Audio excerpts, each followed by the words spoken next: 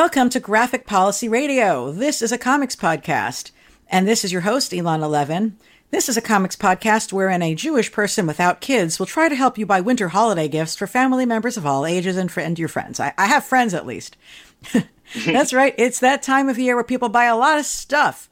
But we want you to shop locally and support your local comic book store, especially after everything they've been through this past year.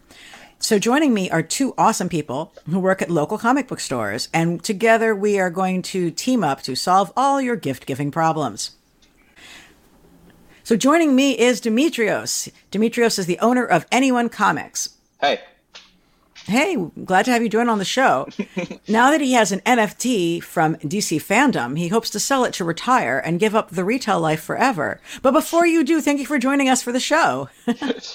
Yeah, thanks for having me. And joining me again is friend of the show / awesome returning guest, John Arminio. Hey, it's great to be back. Thank you. Yeah, John is a counter monkey at Comics with a X Connection in Mechanicsburg, Pennsylvania. He is a passionate fan of comic books, film, and heavy metal, and you can hear him discuss such topics on recent episodes of The Pink Smoke and Movies from Hell. He posts about all these subjects as Quasar Sniffer on Twitter and Instagram. So thank you guys for this sort of last minute team up. Like I said, I'm Jewish, so I don't really do a ton of holiday planning, and it always kind of sneaks up on me at the last minute. Like, oh shit, I bet Goyim are buying a lot of stuff for their family right now. I should probably get this before it's too late. So thank you for jumping on this at the last minute. My pleasure. Yeah, no problem. I think really one of the values of shopping at a local comic book store is that you get to get advice from people other than just like Dr. Internet, as they say, to figure out what to buy for who. And I think there's sort of a big picture question I want to ask, which is like, what makes for a good comics shop gift? Because you guys don't just sell comics there. There's also games and merch, and there's definitely stores that lean more towards comics, and that's where you guys are at. But like, what are the kinds of things people should be thinking of considering getting from a comic book store? Yeah, I think board games is definitely a big thing. T-shirts and stuff. I think one of the easiest, most obvious gifts for stores that have this capability are gift cards. A lot of times when you're shopping for, let's say, a comic book fan, comic book fans, I think, are one of the hardest people to shop for because they usually go out and buy the thing that they want, right?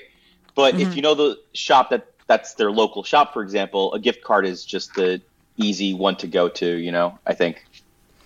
Yeah, I would definitely agree, because, sometimes a family member will come in thinking that they know what they want, and they'll say, my brother, my son, my significant other likes Spider-Man. What Spider-Man stuff do you have? And it's like, well, I'm pretty sure that if this person has like a subscription box or a pull list, they probably have the Spider-Man stuff that they're looking for. But if the person you're shopping for does have a pull list and you don't want to get a gift card, you could come in surreptitiously and pay for like that week's comics.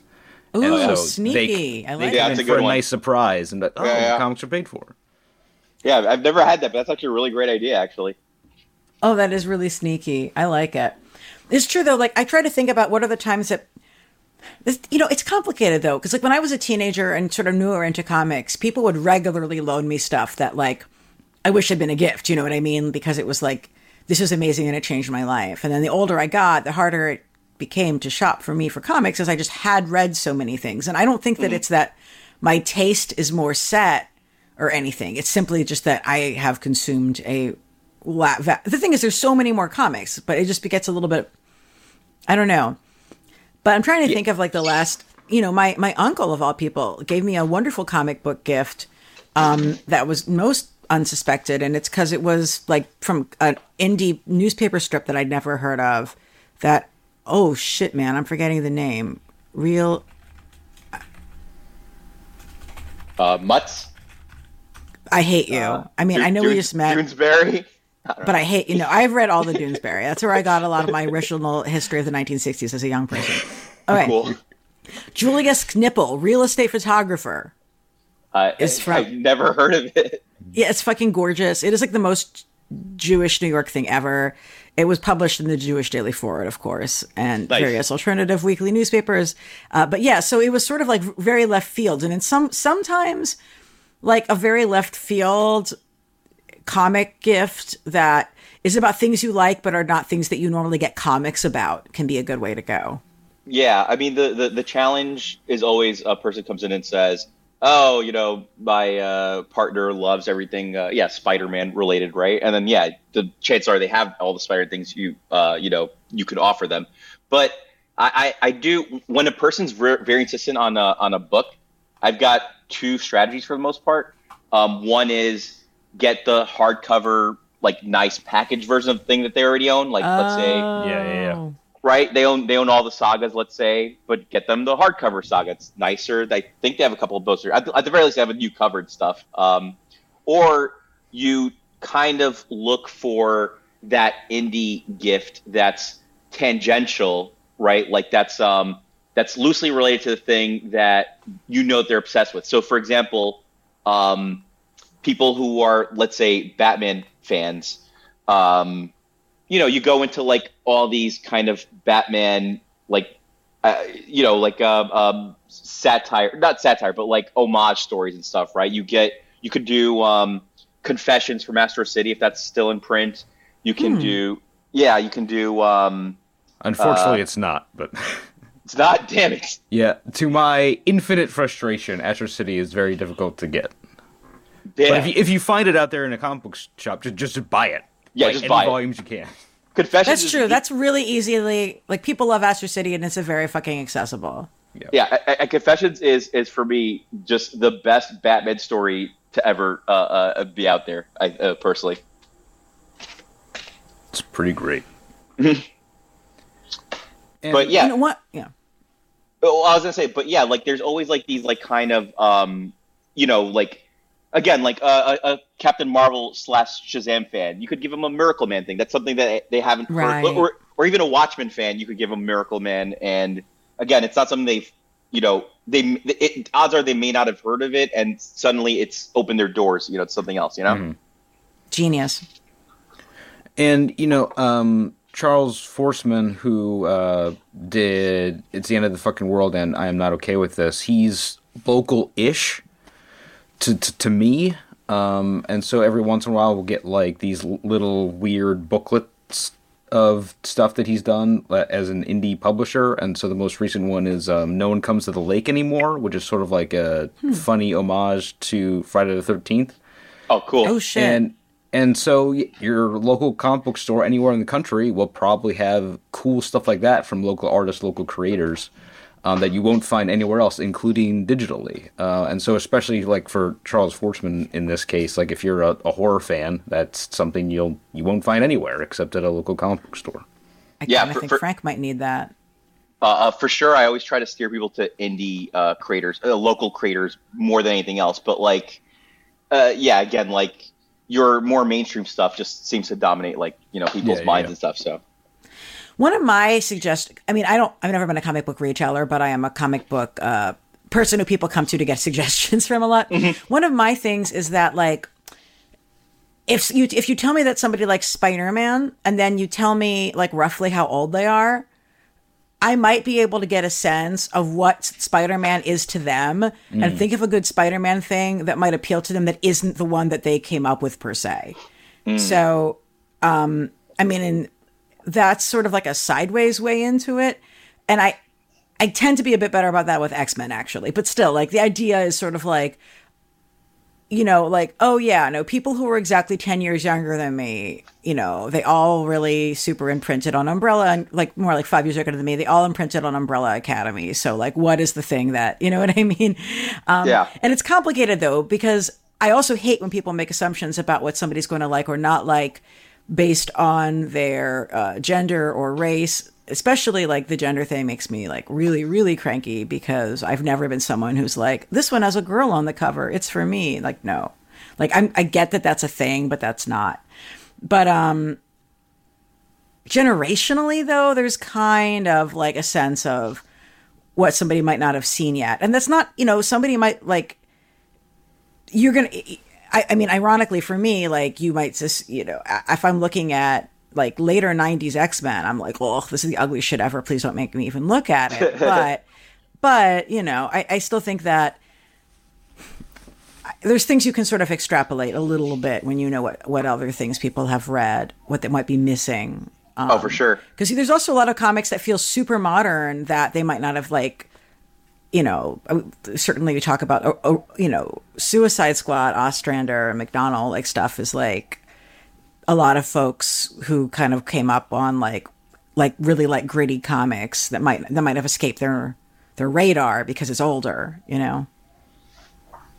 What bothers me, man? It's the reverse of that, actually. When people make assumptions about books, when they could actually they could be about something more than you expect. So one of my biggest examples, one of the most shockingly progressive, and I think the most I don't know, like it was able to communicate through science fiction, gender identity, like very, I don't know, simply, I think, was Transformers, man. The IDW, the Phase 2 stuff. Yeah. Did you guys?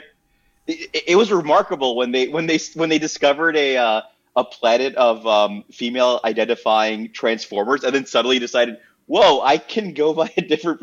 It was remarkable, but and all the people I wanted to introduce it to kind of dismissed Transformers because it is based on an action figure. You would never expect something like that, but it's but it's pretty remarkable.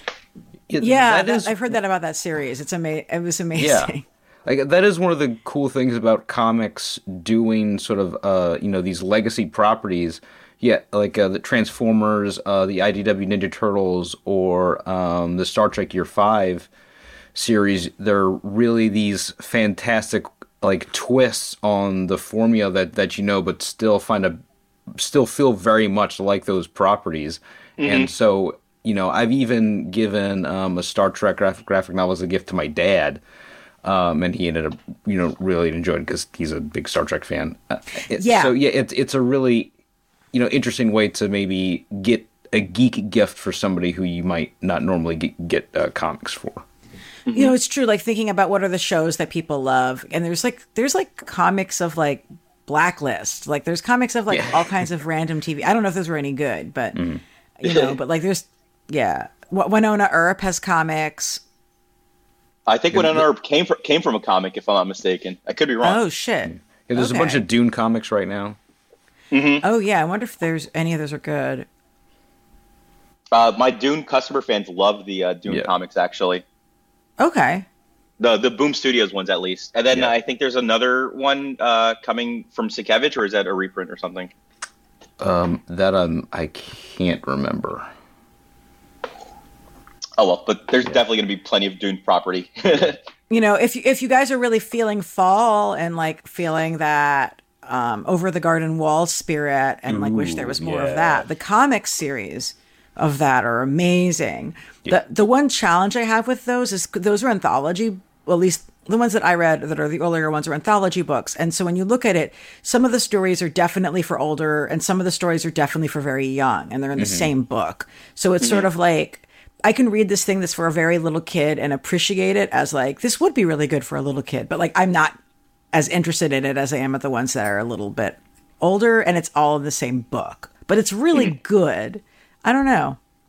Yeah, you're just going to have to see which graphic novel or trade paperback collection has what in it. Because, I do remember when those were coming out in single issues being sort of discombobulated by, there'd be, like, one issue would be geared towards, like, 6 or 7-year-olds, and the next issue would be just like the show and with that creepy atmosphere. It was sort of a strange approach to releasing the property, as wonderful as it is.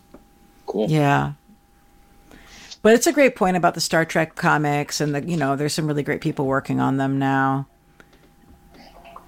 I mean, I would advocate for Doom Patrol for the last 20 years. I used to work at Midtown Comics, and I'm really glad people are catching up to it now. But man, I really wish people were checking them out back then, man. Well, I think that I heard the Rachel Pollack, Richard Case one was going to come out soon in print. Do you guys know? Oh, that's cool. Well, they actually solicited it 2 years. I'm sorry, a year before the show came out, and the order it was canceled, presumably because there weren't enough orders in. Now after the show, it makes sense for them to try to resolicit again. It's the closest thing to, it is a literal follow up to Grant Morrison's run, but it's the closest to the tone of what Grant Morrison put too as well. I think so too. And like for historic purposes, it's like, guys, this is the first like big comic book for like a big publisher by a transgender woman, like, and it's from a million years ago. So, and it's legendary, and like it's like very much in line with the show. So that's a good point. Yeah, we just covered Doom Patrol on the podcast, and there's definitely a big fan base for that. Wait. I mean, the thing is, sorry. Is 1993 a million years ago? It really hurts if that's the case. Yeah. I know. It's really hurting me internally. I know. That was about like a year after I started reading comics. So, I mean, just industry-wise, 5-6 years ago feels like a million years ago, because when I started a Comics Connection, we would every week put in our reorders on Tuesday, and every week they would come on Friday. And everything we would order, we would get in. And now we order, I don't know, a half of our order might never come, and it might come, in 3 days or in 3 weeks. Holy moly. So, I don't know. And we're ordering through 3 different distributors, whereas when 5 years ago, we were ordering through 1 distributor. So if your local comic book shop has trouble getting in a specific book for you, there's a lot of reasons why that might be the case. So be patient with us, please. Aw. Yeah, I experienced a little bit of that too, John. But I just whenever I had a chance, I would just order a crap ton ahead just so I can load up and just be less reliant on these distributors. Yeah, definitely. So what is... Oh, shit. Sorry. So how do local comic book stores help shoppers find the right gift for friends and family when you have someone approaching like a little bit more blank slate? Yeah. For me, definitely, ask their interests and ask about their reading level. It is difficult, though, sometimes if parents have a very protective view over what their kids are reading, because they'll ask, well, is this appropriate for my child? Like, my I don't know your child, and my instinct is to say yes, because, they'll ask, like, is Bone appropriate for my child? Yeah. But yeah, I'm sorry, but my main... I mean, look, I watched Easy Rider when I was in 2nd grade, and I turned out okay. Yeah, we're all fine. Frank watched Predator when he was 5 or 6, and somehow he turned out okay. Yeah, you just really have to gauge the person's interests and try and find the gift that they're specifically looking for. What about you, Demetrius? Yeah, I mean, there's like what we're saying is true though. There's we don't want to discourage. Kids, for example, do want to push their boundaries. They do want to try to read more. But it's not something that I think we need to consider when it comes to gifts. The important function of the gift is that it's also representative of the person giving it to that kid. Like, so I always add that. I always mention the fact that, like, obviously it's easier when the child is here to get them something. But then I think it's very much okay to do some of the more typical stuff, right? Like Bone is, I think, a good one. Amulet's a good one, of course. For more recent, like, or if these kids, which they usually have read Bone and all the Raina Telgemeier stuff, when they have read all that stuff, I usually go with some of the more recent DC Kids books. They've been really solid. Yeah. And Scholastic's been putting out a lot more. Harper Alley has been putting out a lot more. I mean, frankly, it's very clear that the book industry is pushing more and more graphic novels aimed to elementary and middle school readers. And there's some quality control on there, and so I think most of it's been pretty good. I know. I had the writer of the new DC graphic novel for young adults called Whistle on my podcast. Oh, yeah. That book is wonderful, especially for Hanukkah, guys. They have a lot of Jewish themes and synagogue. There's a beautiful synagogue drawn in it. Jewish teenage girl superhero. And also Whistle, I believe, it's a person with disabilities, correct? The main character, the main superhero? No. Oh, okay. Well, there are books Her like mom that, too. is, but yeah, Oh, okay. yeah. Yeah, it's so good. It's true. Like they've really had a consistently good quality for the YA DC Comics books. Like, which it goes to show you, like, if you hire smart people and invest in it, like the kids stuff can be really strong. Yeah. But it's funny because, you know, when I was a young person, like one of the things I liked about the X-Men was that it wasn't marketed as being a comic for young people. You could not have paid me to read anything that was like for young people like that. Right. No. You do wanna see run if into it that happens. too when trying to buy for kids, is that a lot of kids who are interested in comics don't want comics for kids. They want the riskier for them, you know, grown up stuff. So you have to sort of find out, you know, what they're trying to intuit what they're comfortable with.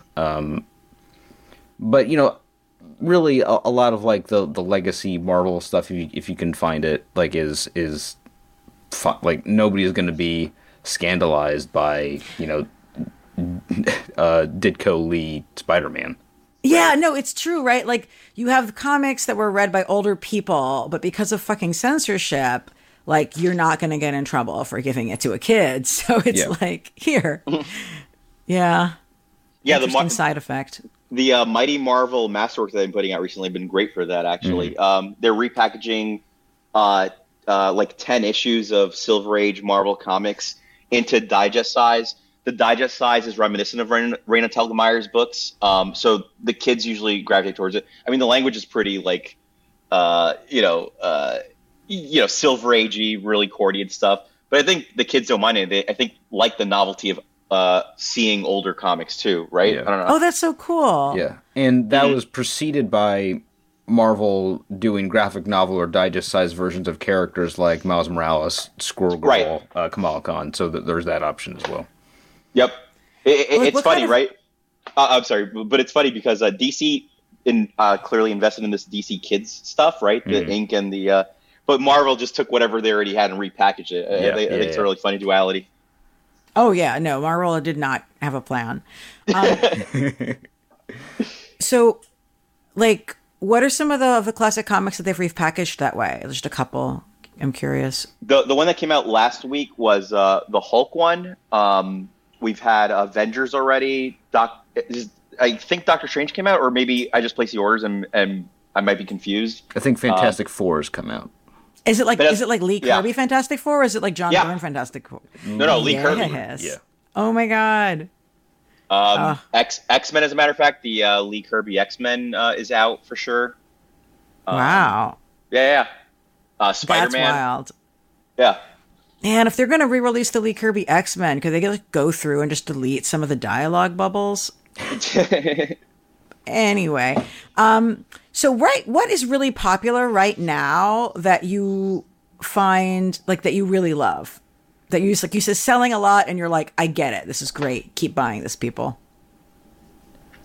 Far Sector for me. We recently had N.K. Jemisin for a signing, so that boosted sales. But frankly, she already had a really strong audience. She, I would say, brought in people who don't normally read comics into the store for sure.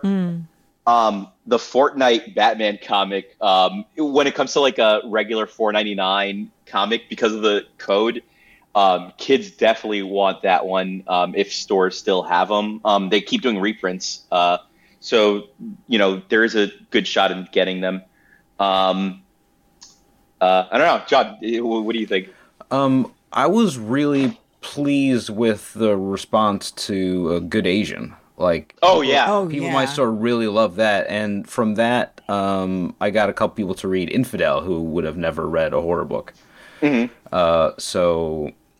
Asian was great for me too, because with the Brubaker Phillips team, there's always people who come in for more and more of that, and I always like noir books that I could that could break away from just following whatever Brubaker does. I don't know, right? Same audience for you too? Yeah, definitely. Yeah, that is a hard like wall to break because the same thing with like Hellboy readers who like you might like this supernatural story, but nope, just Hellboy. But we were able to break through the Brubaker barrier.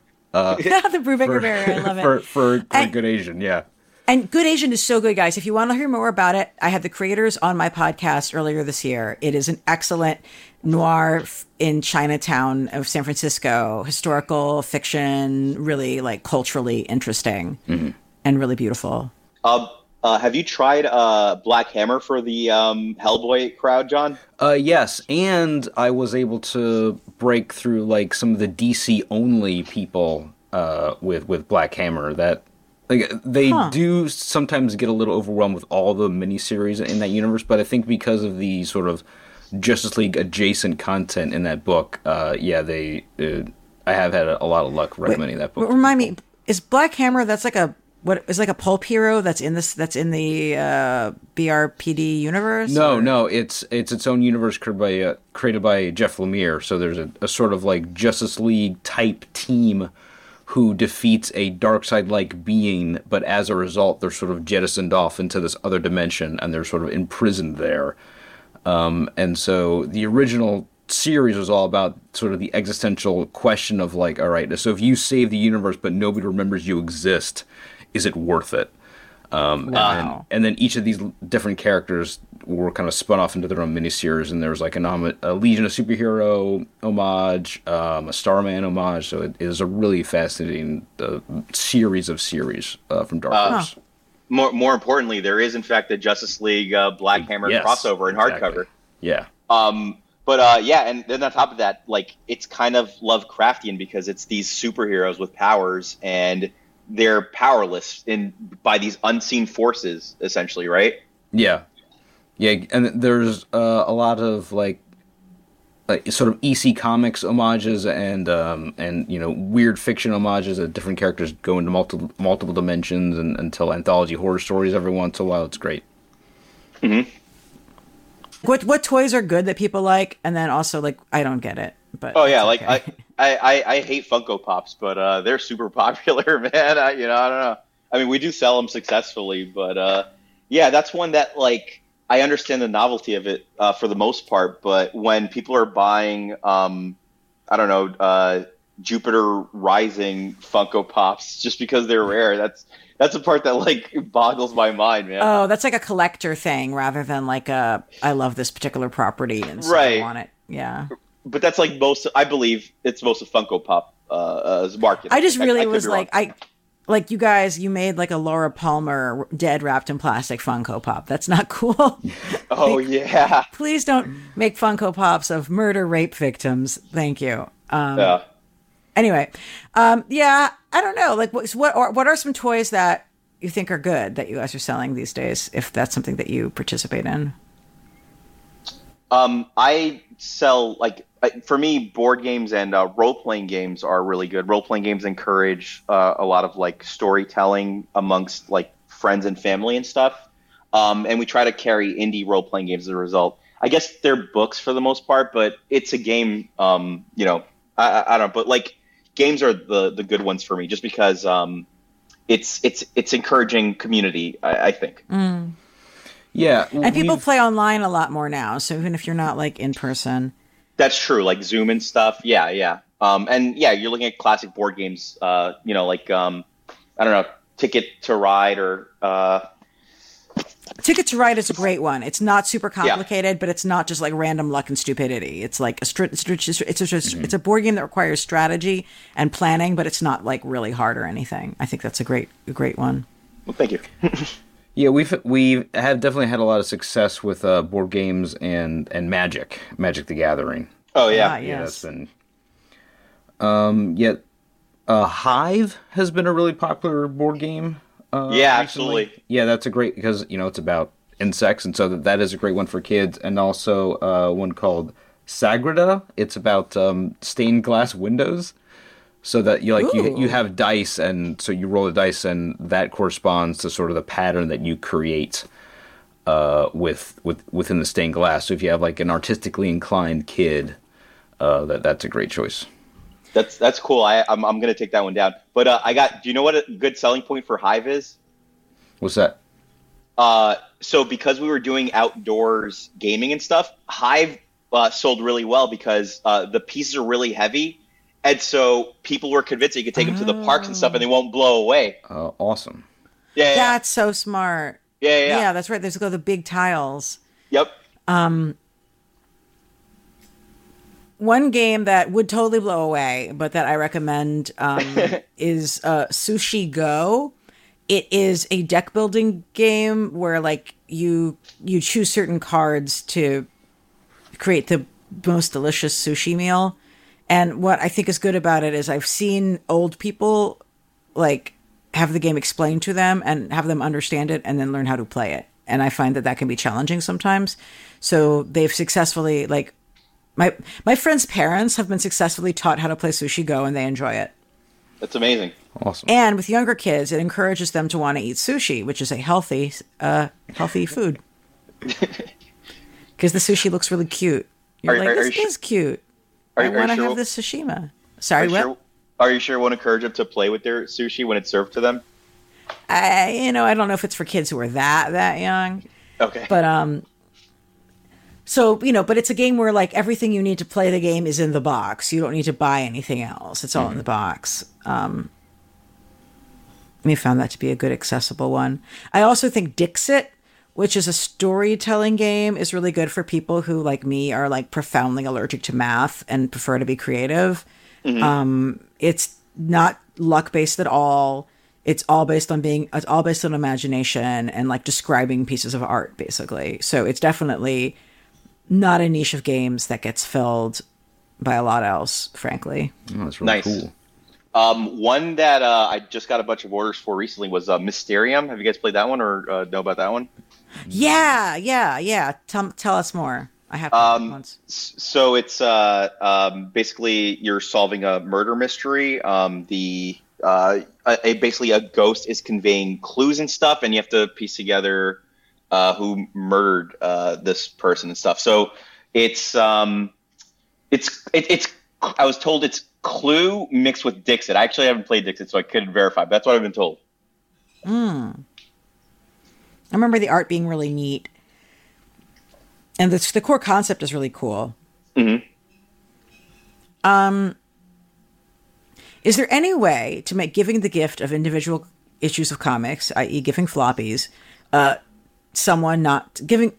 Is there any way to make giving a gift of floppies to someone not being a complete shit show? John, do you want to take this one? Unless you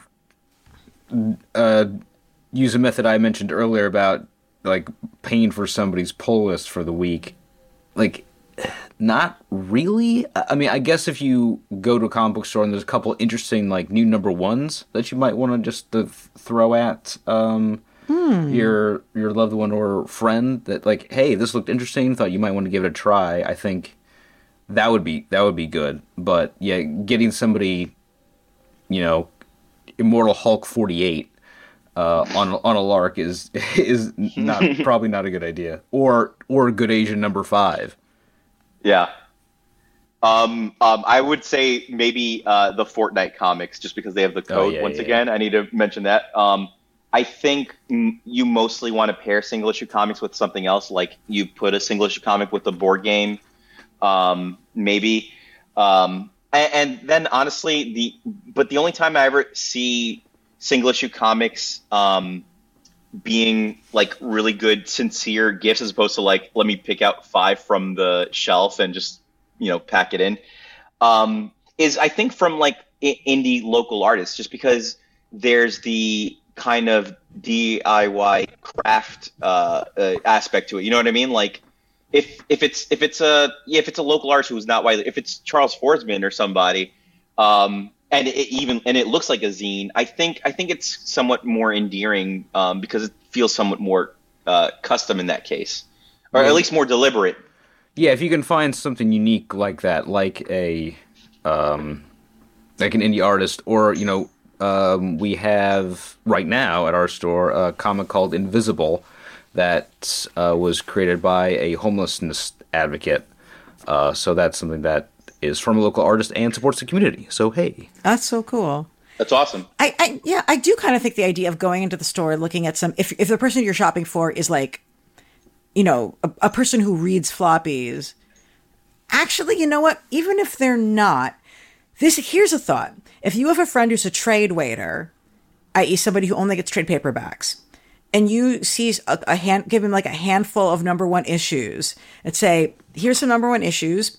Maybe you'll find something you like in here, and then we'll get you the trade when that comes out, in like half a year. You know what I mean? Like, yeah, that actually that's kind of like, it's like buying them like a sample, like, like the equivalent of like Sephora mini lipsticks sampler gift to like someone, and then you could buy the full size later. And what Marvel and DC and Image have been doing the last several years is reprinting, number ones or, historic issues at $1. So for Marvel, they're called Marvel True Believers. And so, if you have a kid who's interested just vaguely in comics, you can just, at our store, we have a couple spinner racks just of these dollar books, and you can just, get a smattering of them. And if they tear them up like a little kid might, you don't have to feel bad about it. That's cool. I disagree that giving a trade waiter single issues like a sampler is a good idea. I find that most trade waiters would actually probably resent getting single issue comics at all, because from what I've seen, it's not so much. It's just simply they just simply resent the idea of having single issues at all. I think there's they don't want to throw them out because it feels like it's wasteful, even though like you gifting it like that, they should feel free to throw it out. But the collector mentality is still there, and now they have like a stack of single issues that they don't want. You know what I mean? I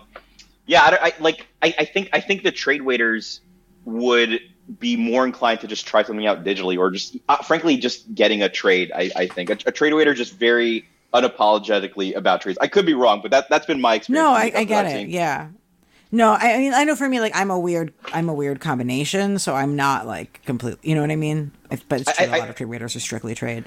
Well, I think combinations are the best people. Like there's just some books that are better in single issue form, and some books that are better reading together. You know what I mean?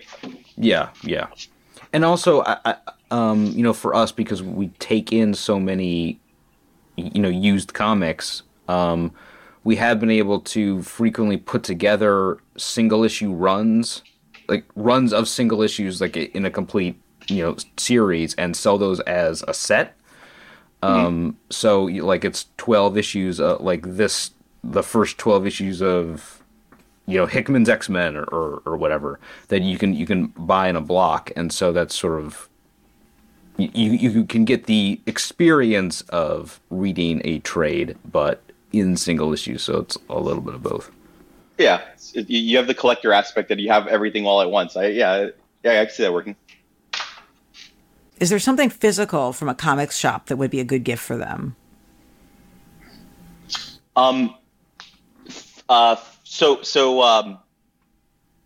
have a friend. So when I first opened up the store like 5 years ago, I had a friend who only read digital comics, right? And like for me, I've been trying to like figure out what gets people into the store and stuff. And he always, even though he read digital comics exclusively, he always came out for Free Comic Book Day, right? And I feel like there's nothing more cluttering than Free Comic Book Day books. Am I wrong there? Oh yeah, I give away like so much. That's also because they're usually not good though. Right. Yeah. So I asked him like, why are you here? Like, why don't you buy other books? And he said he was supporting the store or whatever, which is a complete lie. I mean, stores pay for the Free Comic Book Day books where they hand them out, so it's really the opposite of that. But I realized that as he was articulating poorly why he was taking the Free Comic Book Day books, it's more commemorative, right? Like people look at Free Comic Book Day as Comic Book Day, right?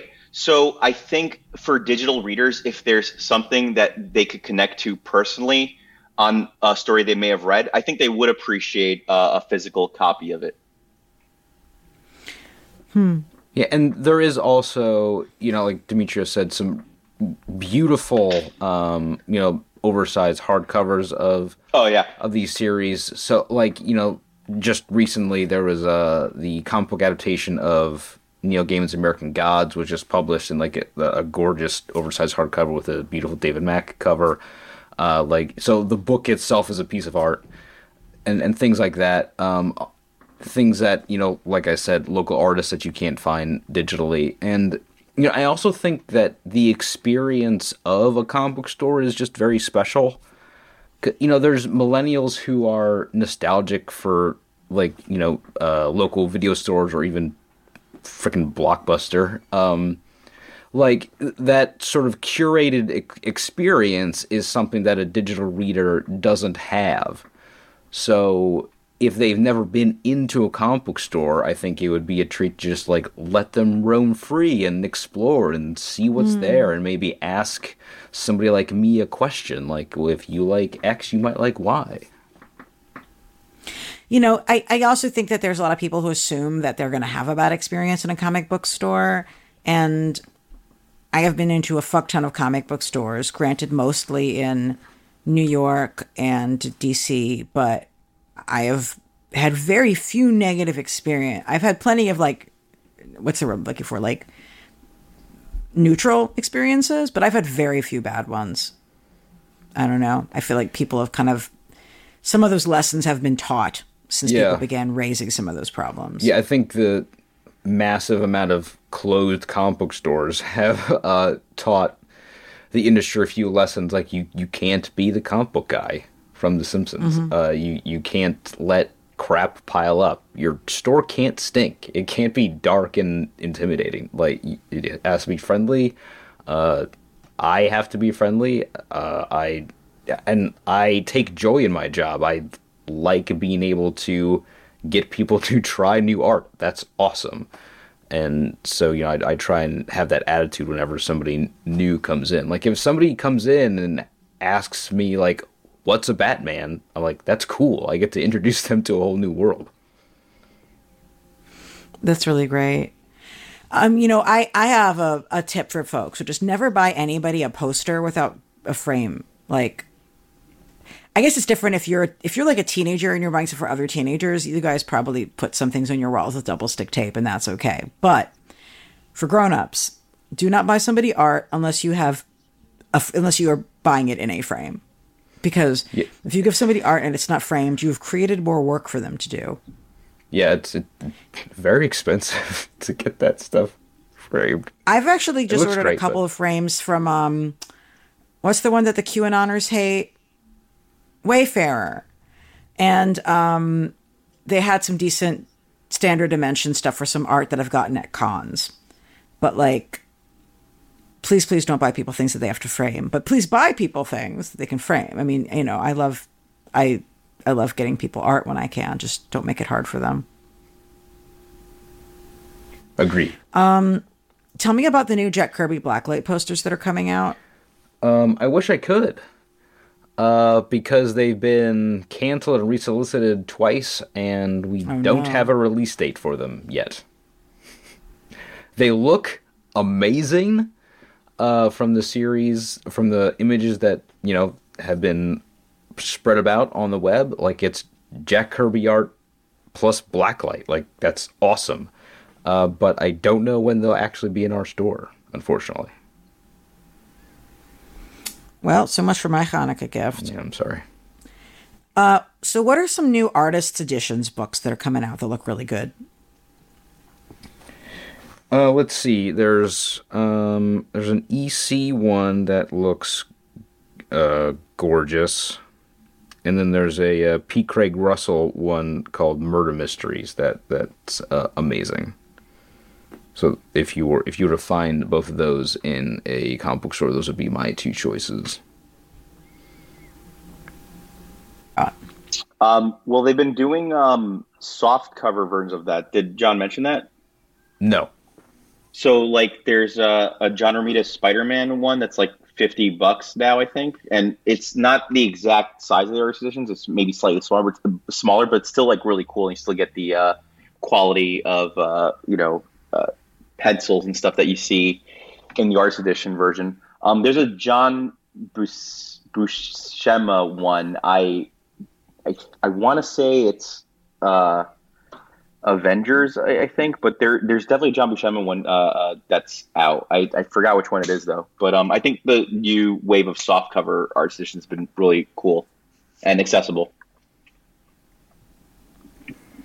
Neat.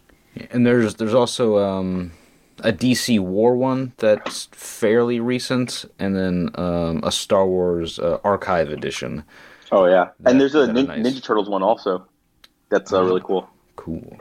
Yeah, one of the cool things about comic book stores is that, these artist editions are, like, after they come out, they're more or less impossible to reorder. So if you happen to find something like this in a local comic book store, that's where you're going to get it. People are now asking me for the Sienkiewicz Moon Knight one, and that's long gone. Yeah. Oh.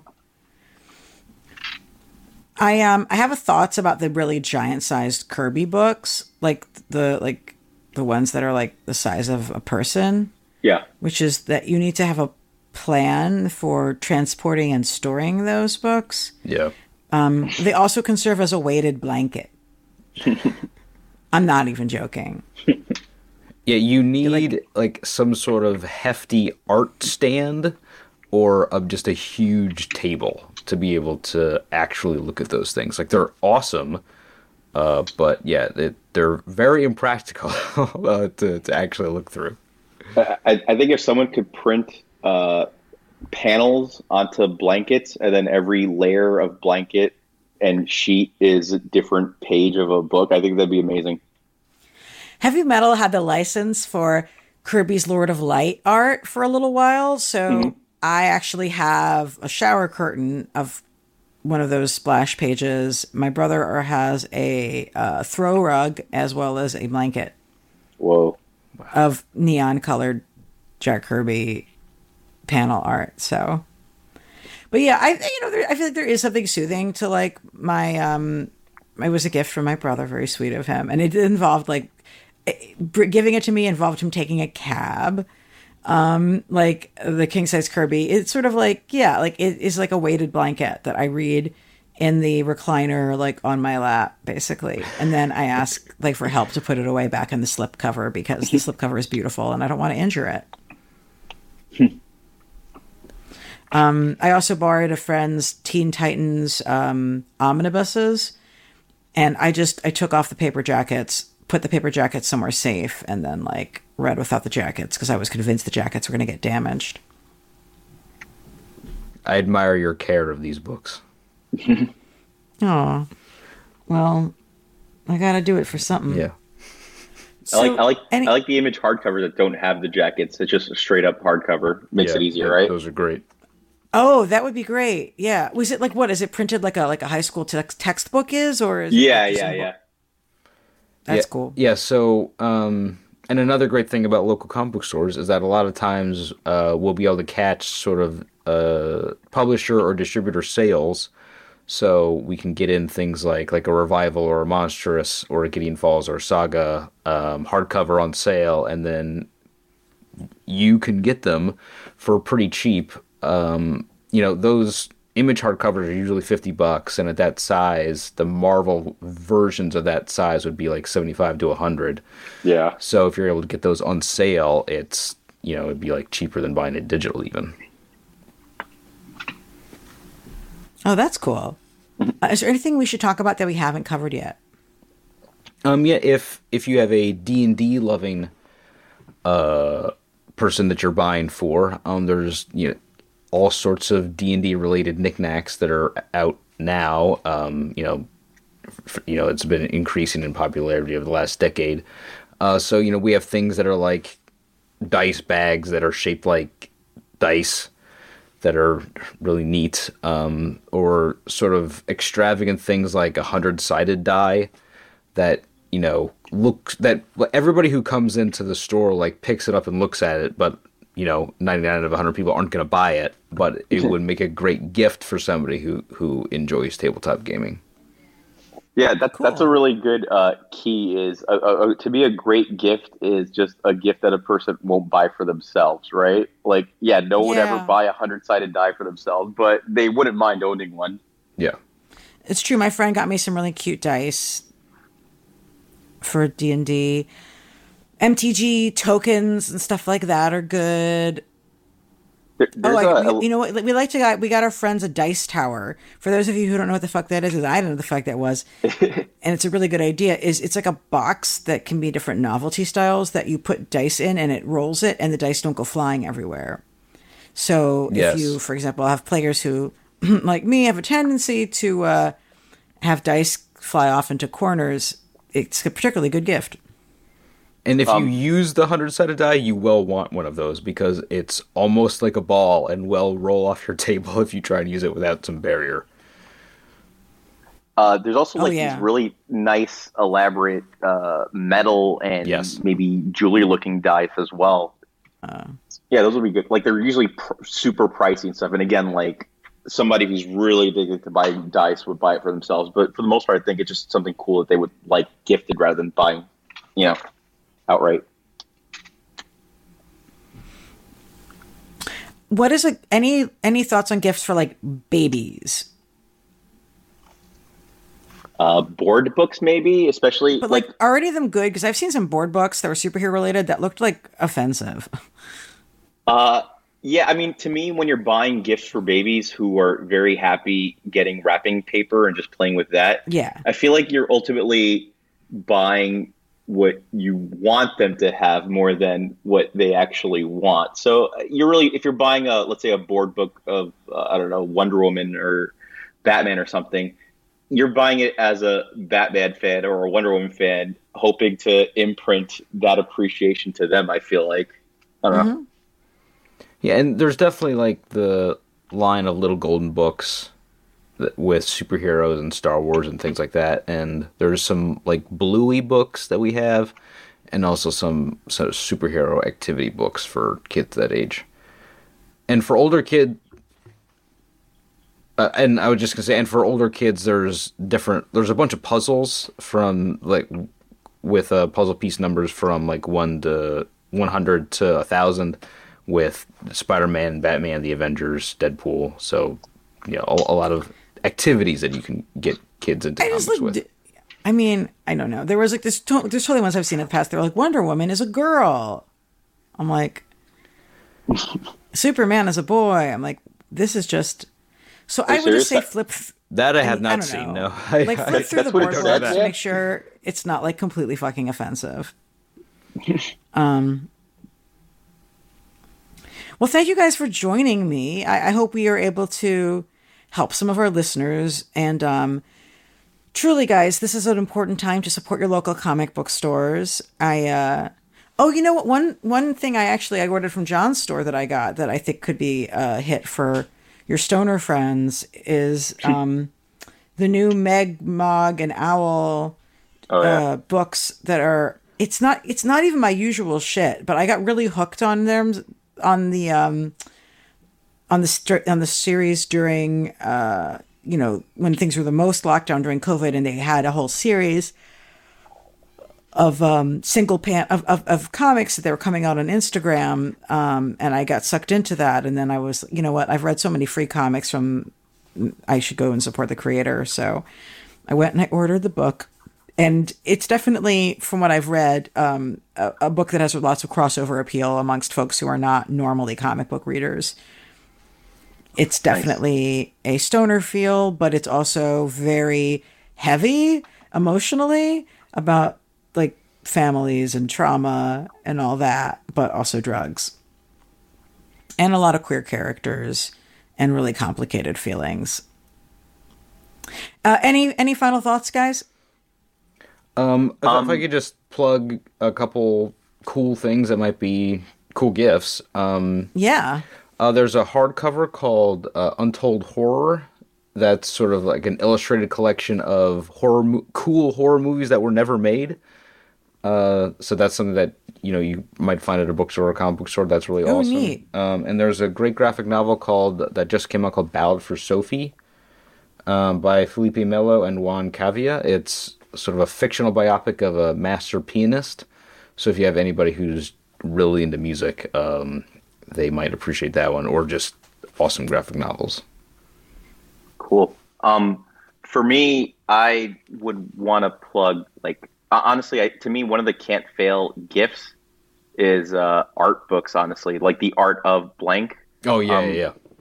People don't buy art of for themselves because they're usually like, overpriced. And, for the most part, the mentality is I've seen it or something like that. At the same time, they always appreciate having something like that. And I think like one of the best ones would be the art of Avatar, the art of The Legend of Korra. Those are like the Avatar fans buy the comic books by Gene Luen Yang for themselves, but those hardcovers would be great as gifts. Art of Hellboy, art of DC Comics has plenty of art books. The Mythology by Alex Ross. Artists have their own art books and stuff. I think art books are some of the best ones as gifts. And there's also that's really smart. Oh, sorry. And there's also an Arcana for D&D. It's for the history of D&D art. There's Art of Atari that's really beautiful, and even I believe there's a Art of Masters of the Universe. I think. There should be. Yeah. Okay. So there's art books for specific artists, and then art books for different properties that are gorgeous. Yeah, Dark Horse has a ton for different video games. There's not too much good crossover between video games and comics, but Dark Horse putting out the video game art books, I think, is pretty neat. The Art of Over the Garden Wall is a wonderful book, and I have the folks who worked on it on my podcast. And the Venture Brothers Art of Venture Brothers book, which was a gift to me from John, thank you very much, is a deeply cherished gift of mine that has been a great resource for my Venture Brothers podcast. Nice. That's from Dark Horse too, if I'm not mistaken, right? If I remember correctly, yes. Let me turn to my right. Yes, actually, those are both Dark Horse. Nice. I'm glad I found a good home. Yes, very good home. It's actually right next to my David Bowie museum exhibition book. So, and another gift that does not involve comic book stores actually is like if you know which comics artists your friends like and what characters they like, commission art for them. Mm-hmm. It can be easy to go wrong if you don't really know the right vibe that they want, but I feel like for most of my nerd friends I would know the right vibe. Like example meaning one of my very first commissions was a piece from Dustin Nguyen of Black Canary, and I was like, I want her in the classic very pin-uppy outfit, but I don't want her to be looking like pin-uppy, I want her to be fighting. And he's like, got it. And that's what he did.